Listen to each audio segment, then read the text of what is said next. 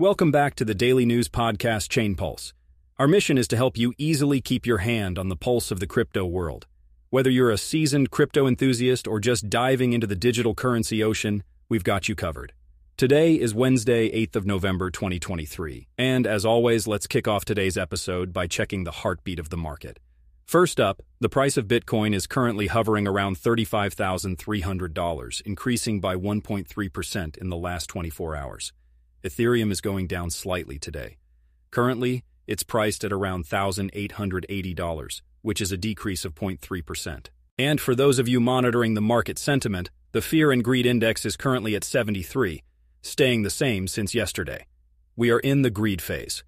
With those numbers setting the stage, let's dive deeper into today's crypto stories.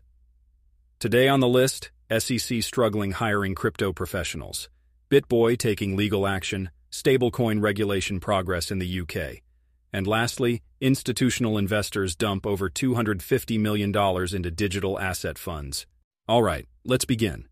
The United States Securities and Exchange Commission, or the SEC, is facing a challenge similar to a basketball team that doesn't have enough players. They are looking to hire experts in cryptocurrencies but are finding it difficult to recruit people with the necessary skills. As of late September 2023, the SEC has over 4,800 people on board, but needs more to fill over 5,300 authorized positions. They are particularly short on specialists who understand cryptocurrencies. A major reason why experts hesitate to join the SEC is because they would have to give up their own cryptocurrency investments, which is something many are not willing to do. On a different note, a notable figure in the cryptocurrency world, Ben Armstrong, also known as Bitboy, is taking legal action. He's filed a lawsuit against former associates, accusing them of hijinks and racketeering related to the title of a Lamborghini. Armstrong claims he was pressured into transferring ownership of the car and describes it as a plot against him. The defendants, however, see his lawsuit as insignificant while the public is watching closely to see the outcome. Across the pond, the Bank of England is making a progressive move by integrating stablecoins as a recognized form of payment.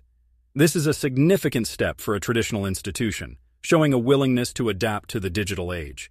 The bank is carefully regulating stablecoins, tying them closely to the pound sterling to ensure stability.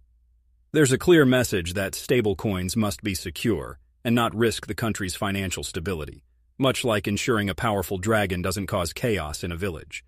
The bank is setting firm boundaries, especially concerning retail payments, making it clear that any digital assets that are not backed by real funds will not be accepted for retail transactions.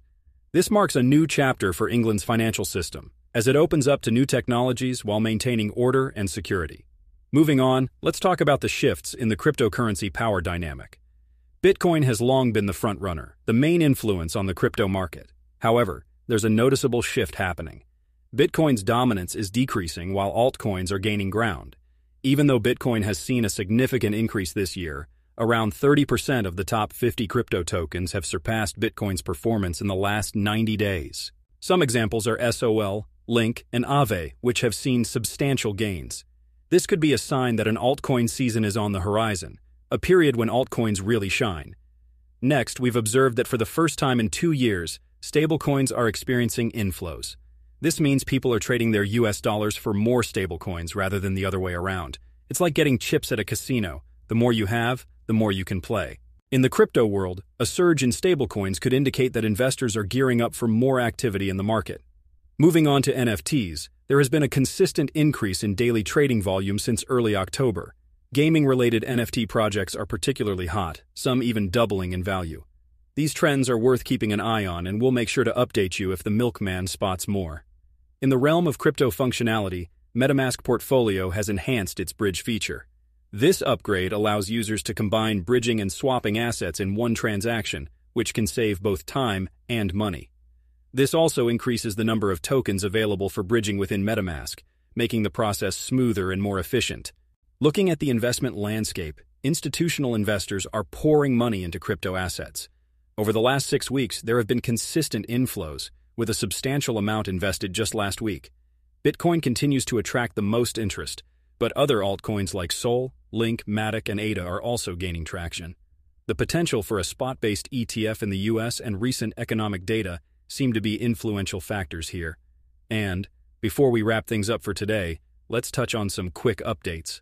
Firstly, a rare zombie CryptoPunk sold for over $1 million, with a co-founder of the Bored Ape Yacht Club as the buyer. Secondly, Coinbase is set to drop support for Bitcoin SV, with plans to liquidate any remaining BSV early next year. Thirdly, Binance's market share has seen a decrease in spot trading, falling from 63% to 40% within a year. And lastly, for those interested in luxury smartphones, Vertu is launching a new model with Web3 capabilities, including a crypto wallet and decentralized apps. And that is it for today. Thank you for joining us on ChainPulse. Stay updated on the latest in crypto by subscribing. Do not believe in FUD, and until next time, bye.